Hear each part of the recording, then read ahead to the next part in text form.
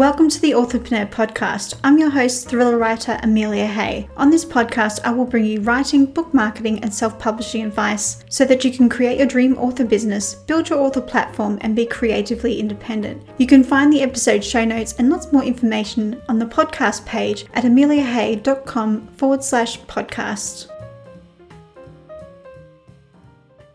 So you developed an idea or one-liner pitch for your story, and now you're feeling stuck and are not sure what to do next. And you're wondering, how do you go from a simple idea to a well-developed story? If you can identify with that situation, then this is for you. In this two-part mini-series, I'm going to discuss the exact steps you need to take to go from a simple story idea or one-liner pitch to a story synopsis. If you haven't created a one-liner pitch for your story, I really recommend that you pause and create that now before you sort of dive in and create a synopsis.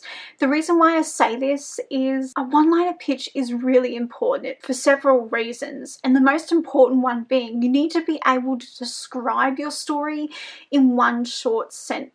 Maybe not short sentence, but you need to just be able to describe your story into one or two sentences. That's how you're able to tell if you have a good story, if you're able to explain it in such a simple way. I'll put a link to that in the description box below just to help you really refine your story idea before you then go and flesh it out.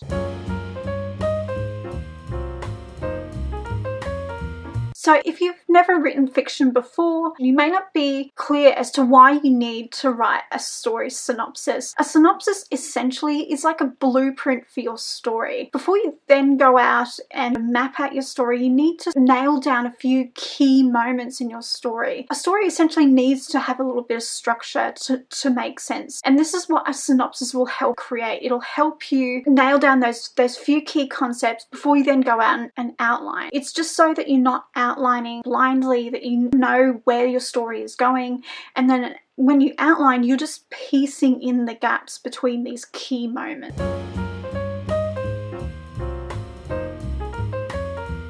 I've created an 8-step process on how to flesh out your story idea into a synopsis. I've broken this down into 8 bite-sized steps to help you avoid overwhelm and to ensure you spend the time considering the most important aspects of story creation. What is your story's main problem? Something in your story needs to go wrong for your characters because no one wants to read about characters going through everyday life and everything going smoothly. Not only is that boring, but it's unsuspenseful. There's no mystery. There's nothing to pull the reader through to that final page in your story, which is what you really want as a writer. So consider what goes wrong for your story. This is essentially your story's main problem. This problem is what your plot needs to solve by the time you reach that final page. There needs to be some type of resolution to this problem. Essentially, this problem obviously needs to relate back to your one-liner pitch.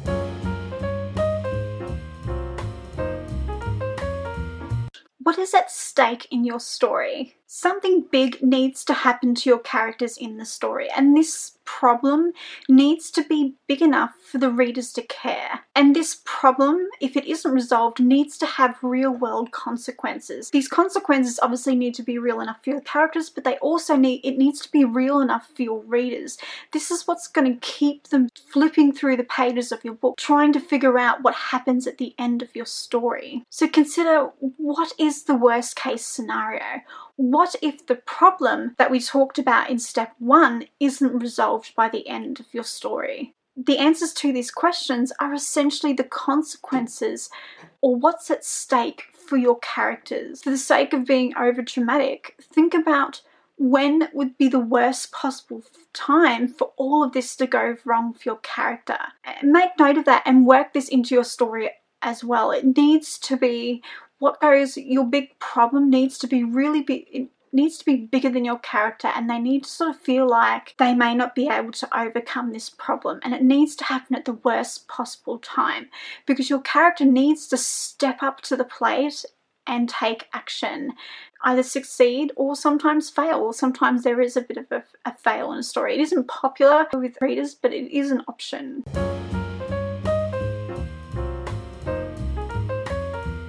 is your protagonist? I know sometimes the protagonist is quite obvious, but sometimes it isn't, especially in the early stages of creating a story. I would like to point out that it's really important that you create the problem first before you create the protagonist. Even after all of this, sometimes it isn't obvious who your protagonist is. You could have a few options. So I want you to consider who is central to your story's problem or conflict. Like, if you take a character away, the story doesn't make sense in any way. That character is usually your protagonist. You also need to consider who has the most to lose, and also who has the ability to resolve this conflict. They may not be able to resolve it right now, but they need to sort of be able to develop the ability as your story progresses to then resolve this problem or conflict at the end. This is something I didn't do when I created Immunity, but I needed to get clear on why this particular protagonist and not somebody else. Why is this person's point of view integral to your story? At this stage, you don't need to create an in-depth character profile or even given like decide on a name and all that finite detail, or even backstory at this stage. You just need to identify who it is. I would actually take this step after you do an outline, but you need to identify the opposing forces of your story. This is what's really important for your story synopsis. At this stage, I just refer to people as their role. Like, at the moment, I'm outlining a novella within my sort of James Lalonde universe, and I'm referring to one of the characters in the synopsis as archaeologist, female archaeologist. That's really not creative at all. But at this stage, that's all that matters. I'm sort of identifying the characters. Obviously, James is the protagonist in that because it's a part of a series. Once that you're writing a series, it's much easier because you know who your protagonist is. It's obvious. It's really important that you identify who your protagonist and why you're choosing them and why telling your story through their point of view is important and not someone else's point of view, because you need to make sure you definitely have the right person for your story.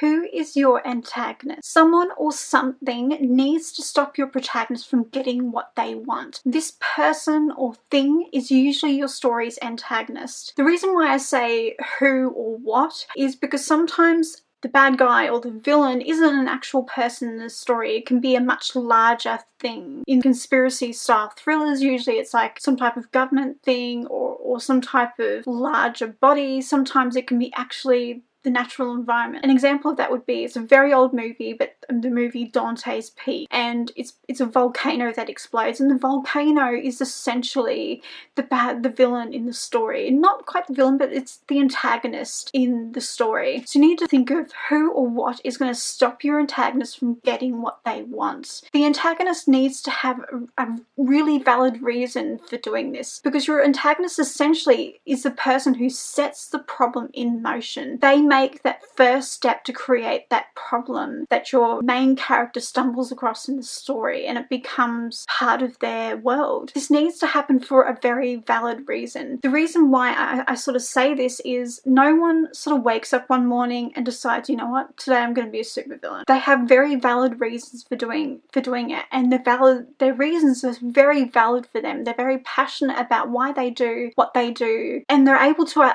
sort of articulate that. So you need to sort of create a character or opposing force who has a set of beliefs that sets this story in motion. They have a very valid reason. Usually, when you think of how someone takes a darker path in life, it's something that happens subtly. They might be passionate about something that's actually a worthwhile cause, and usually what happens is they become really passionate and they don't keep themselves in check. They let themselves run wild with this until it's at a point where it's crazy and they're actually starting to really affect other people's lives in a very negative way. Like, they're responsible for the deaths of a lot of people. I know that's an extreme example. When you think of sort of like Lex Luthor, he didn't wake up one morning and was a bad guy. He took a path there. He's a very sort of intelligent, sort of charismatic bad guy, but he had probably noble reasons to start off with, but they were left unchecked and they just snowballed, and suddenly he's doing all the crazy things in the Superman comics, and he becomes Superman's arch enemy, and he's almost like he's the perfect match for the Superman Clark Kent character because he's, I'm going to say, an equal, but they have different strengths. Obviously, Superman's strengths are very obvious, whereas Lex Luthor's sort of more, he's quite charismatic, he's super intelligent, and he's at a match for Superman. And sometimes you also need to give people the illusion that this antagonist is almost better than your protagonist. Like, they're more intelligent. You need to give the reader a sense that this person, that your antagonist, whether it's a person or a thing, could actually win. And this needs to be a real possibility. And at some point in your story, this is how it needs to play out. It needs to look like, oh my god, the bad guy is going to win, because that's what keeps you up at, that's how you end up at 3 a.m. in the morning still reading your book. You actually think at some point that the bad guy's going to win, and you're like, no, and you've like really invested in the story, and you're invested in, you've taken a side essentially. You want your reader to take a side, whichever side they take, and they need to be flipping through the book to make sure that the side that they've picked is actually going to win at the end, and they need to believe at some point that this isn't going to happen. That's how you really create that great antagonist protagonist. I'm going to call it relationship. It's a very damaged relationship, but it's a relationship nonetheless. So those are the first 4 steps to fleshing out your story idea into a synopsis. I've decided to end here and create a 2-part series, and I want to make this as easy for you as possible. I want you to take a few moments and get clear on the main problem that your story addresses. So what is that main problem? And what's at stake for these characters if this main problem isn't resolved? Then I want you to get clear on who your protagonist is, as well as who your antagonist is, and why these particular people and not other people or things in your story.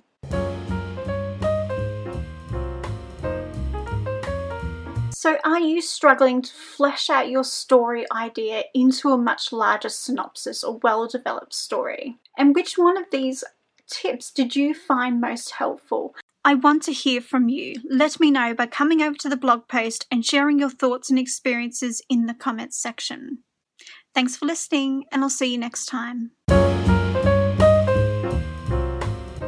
Thank you for listening to the Authorpreneur podcast. If you're new to this podcast or want to be notified about more episodes just like this, then click the subscribe button right now. I'm your host, Amelia Hay, and I'll see you next week for another episode.